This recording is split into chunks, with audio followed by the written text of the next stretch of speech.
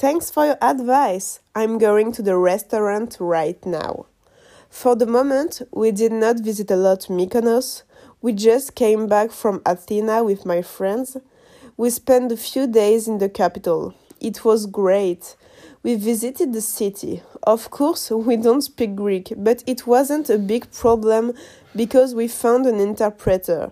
A very fun guy, the kind of person very cultured that make you feel stupid. But he was so nice, he explained to us very well the story of the city, in English, of course. Athena's history and culture are so intense. It was so interesting.